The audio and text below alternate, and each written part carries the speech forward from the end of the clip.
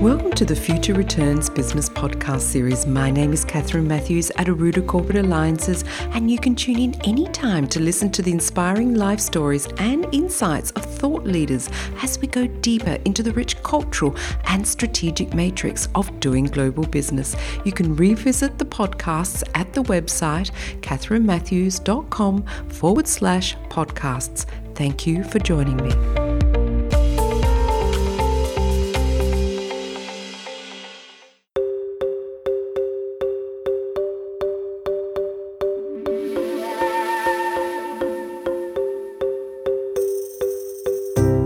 Swara Bhaskar is a political and professional savvy, soulful artist. This actress and writer has been fueling her own authentic creativity and expression in Hindi short and commercial films since 2009. Swara mirrors the new India ethos and has not lost perspective of who she is. This is leadership. On location in Gurgaon, Mumbai, I met with Swara, who was completing a short film on suicide, an unspoken topic in India. The meeting with Swara was meant to be, and my déjà vu dream moment of some 6 months back, depicting the steep staircase climb of a 2-story property in the lush hillside location to find Swara playing the role of a psychologist, counseling the leading male actor, magnified the importance to convey this taboo social issue. Equally important, this validates Swara's preparedness to remain grounded in the commercial media world and accept the roles beyond the paradigm of traditional and socially commoditized characters for women. The recipient of numerous industry awards, Swara's highly successful role in the Bollywood film Prem Ratan Dan Pao with Salman Khan and Sonam Kapoor confirms this phoenix rising role model is one to watch in the film and public speaking arena. Swara is preparing to film the much anticipated romantic comedy Veera the Wedding with superstar celebrities Kareena Kapoor, Sonam Kapoor and Shikha Sania. Swara's refreshing uniqueness and rawness to her professional career reflects her innate perseverance and dedication to evolve as a performer to claim her rightful rising status in media and as a champion for the rights of minority groups. I asked Swara about the role of film as a medium for social change.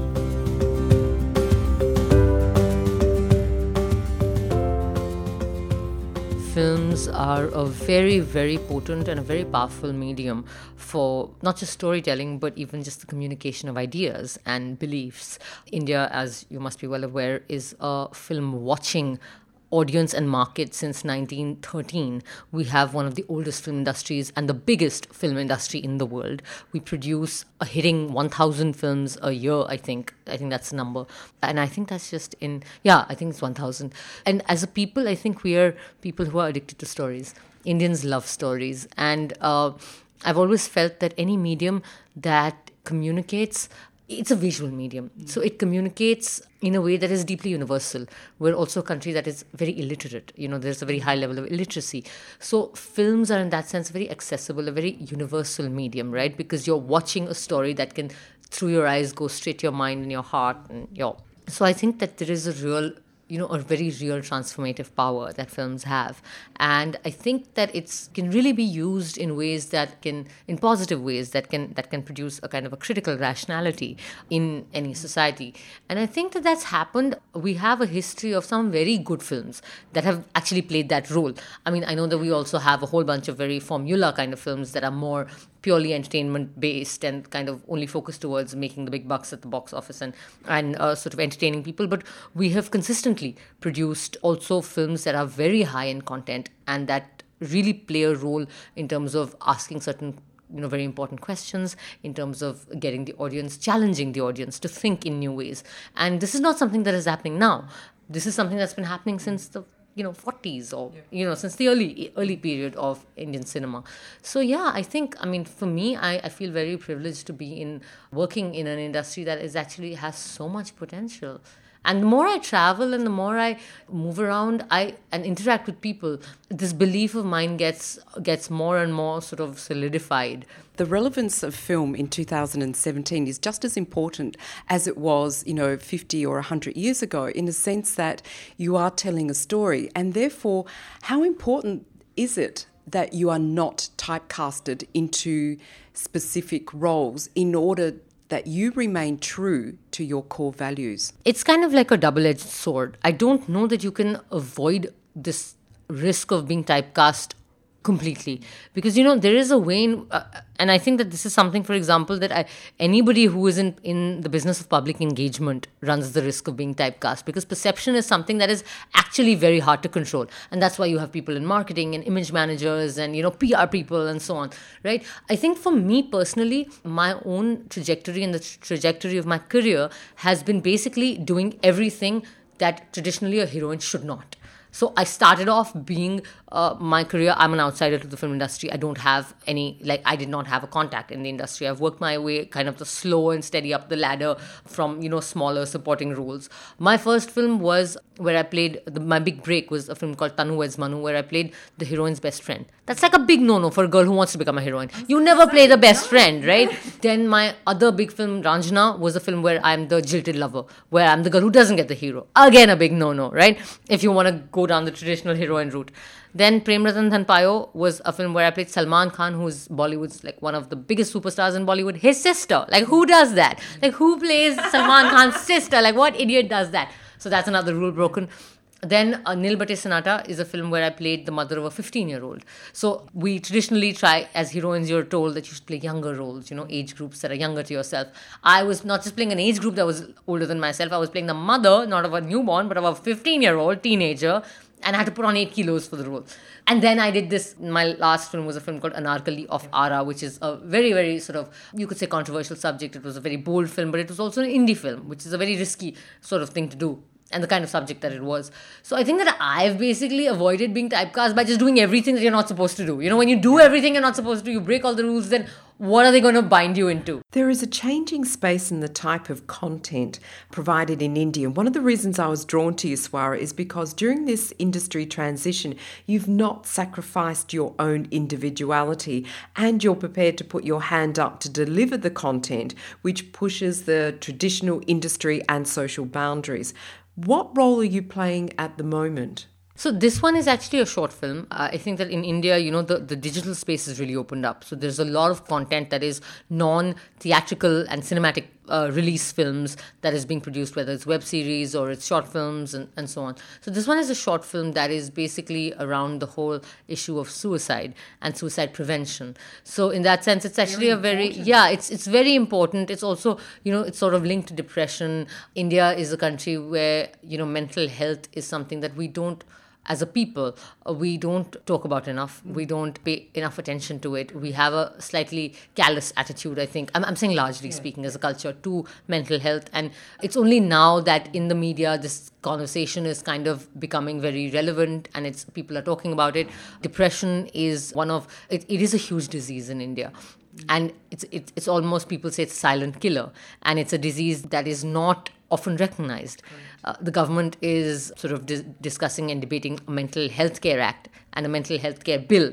So I think that in that sense, the short film is a very relevant film. Mm-hmm. Yeah, I think that it's nice to be part of something that, the internet has a very wide reach, and you know that. Mm-hmm. So it's nice to be part of kind of positive content and content that is taking a stand, content that is pushing boundaries, that is getting into conversations that are uncomfortable but important to have. So yeah, that's actually what I'm doing right now. It's a short, so it's not that much shooting days.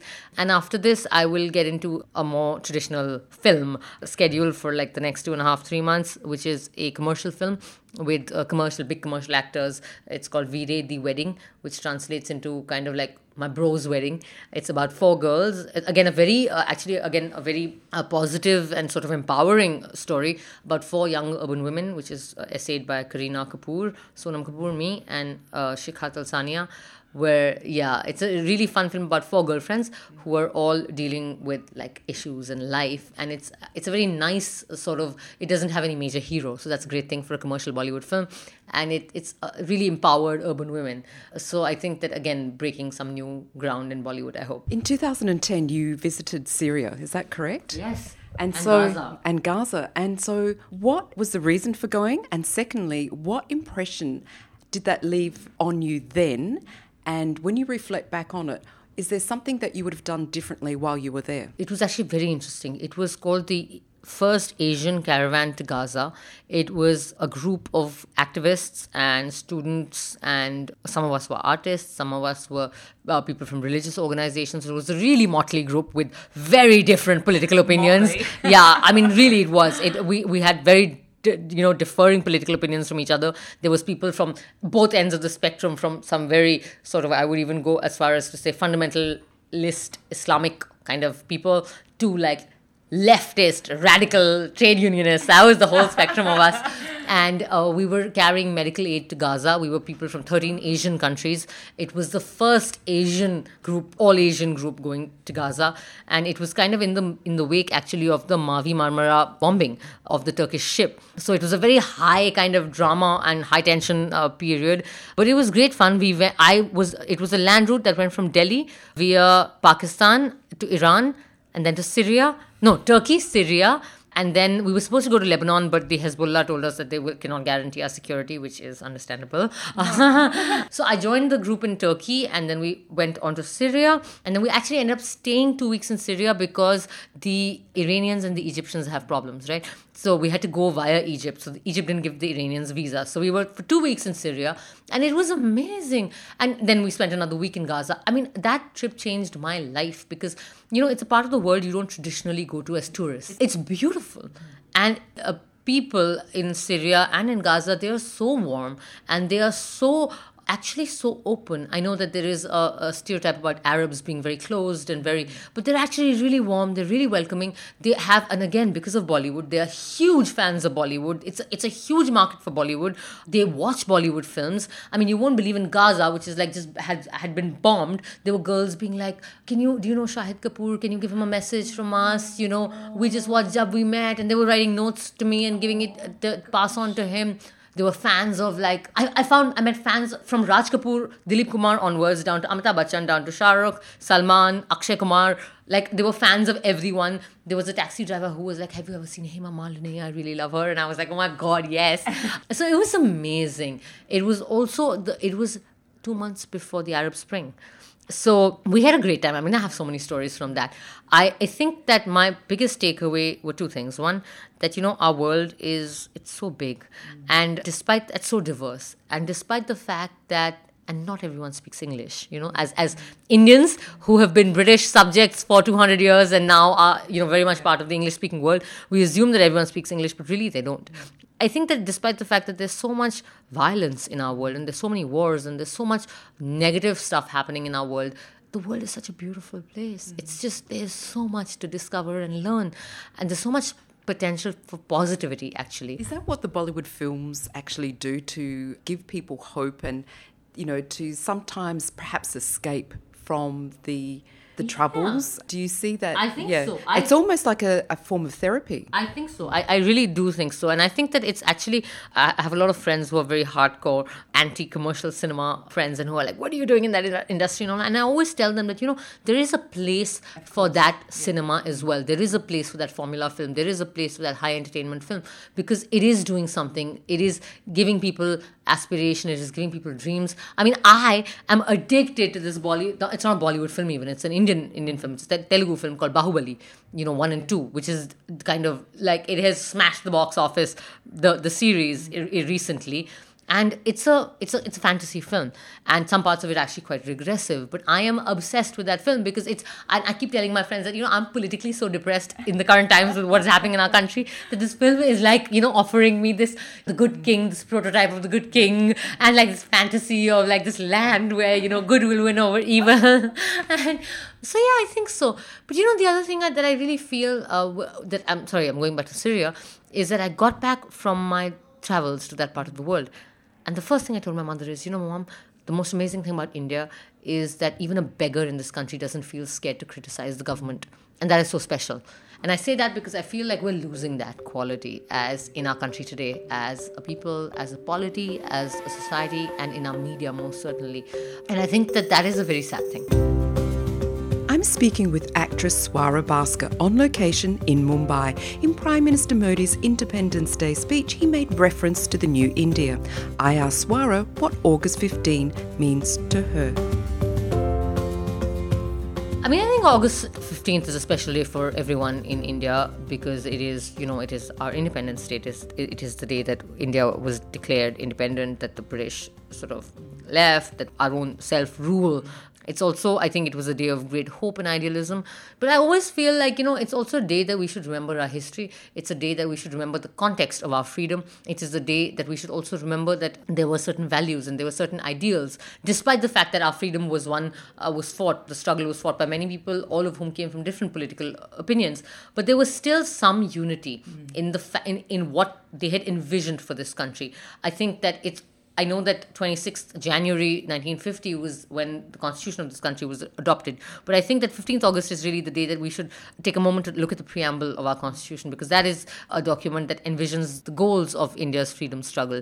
And that was a goal for a sovereign, socialist, secular, democratic republic that promised liberty, fraternity, justice, and equality to all her citizens. And again, I'm saying, and I say this again and again because I feel we're living in very conflicted times in India. It is something we should remember. It is something all our politicians should remember, because I feel like so easily in today's time, our politicians resort to this really dangerous discourse of hate, of violence, of divisiveness, and that I feel is really betraying the goals of our freedom struggle. I'm listening to you, Swara, and I can hear your father's voice in the background. How important is both your mother and father in the way that they shaped you to the person that you are now? Because I know Dad through being a defence analyst and is very popular and extremely well respected.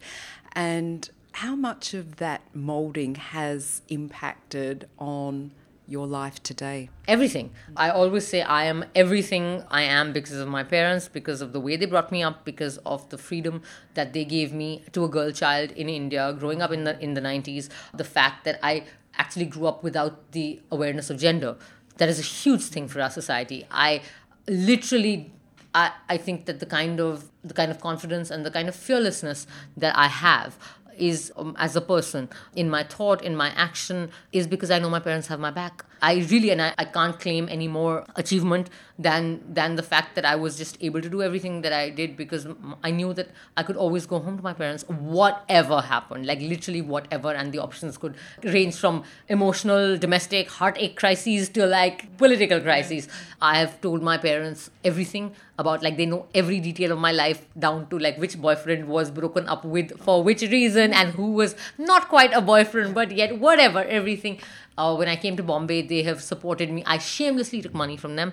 I told them that, I'm a heavy investment. Imagine that you are investing in the railways, all right? So it's the gestation period is long. You will get your returns in 20 years. So please lay the railway lines. And my poor parents, they're decent people. They made the early mistake of being liberal with me when they were bringing me up, and I feel like they're paying for that to date. But I think that the fact that they supported me so much in this decision to become an actor, an actress, and the fact that I had the fiscal support, it meant so much because I never had to do work that I didn't want to. I never had to do anything I didn't want to. It gave me the confidence to say no to any work I didn't want to do. I mean, I kid you not that I have had 4,000 rupees in my account and I have refused work that I did not want to do because I was like, it's okay, I'll call my parents and take money, but I don't want to do this work. So I think that is... It's about values, isn't it? And actually standing up to what you believe in terms of what is appropriate and what is not. Absolutely. And I think that's probably why, people are drawn to you because you do stand up for your beliefs. And then I make the comment, how important then it must be for families to actually stick together and that those values are critical in this generation that is emerging. The biggest thing that parents and families can do for their girl children and for any children is to support them and give them the confidence that they're there. Because it's a crazy world. It's a world that's changing at a very fast pace. And I think that especially in a country like India, the best way to ensure that your children imbibe your values, they respect them, they live by them, is to actually give them the freedom and put the responsibility on the children. One of the things my father said to me when I was moving to Bombay was actually, it was an amazing thing, because there was at that time a lot of controversy around this casting couch business, in Bollywood. And he said to me that, Swara, you're going, anyway, we don't have much control on you, but now you're going to a different city and you're an adult, and, we may not even know what you do or how you spend your hours. But just remember, you have to wake up every day in the morning and look at your own face in the mirror. So don't do anything, and ultimately you have to answer at the end of the day to your own conscience. So don't do anything that you can't look at yourself in the mirror and you can't answer yourself. And I think that is such a beautifully liberating way of making a child an adult, by giving them the responsibility for their own life. And I think that is, as parents and as adults, that is really the best thing that one can do. Swara, it's been an absolute pleasure meeting you. You are absolutely gorgeous. Thank you so much for your time. Thank you so much. It is a pleasure.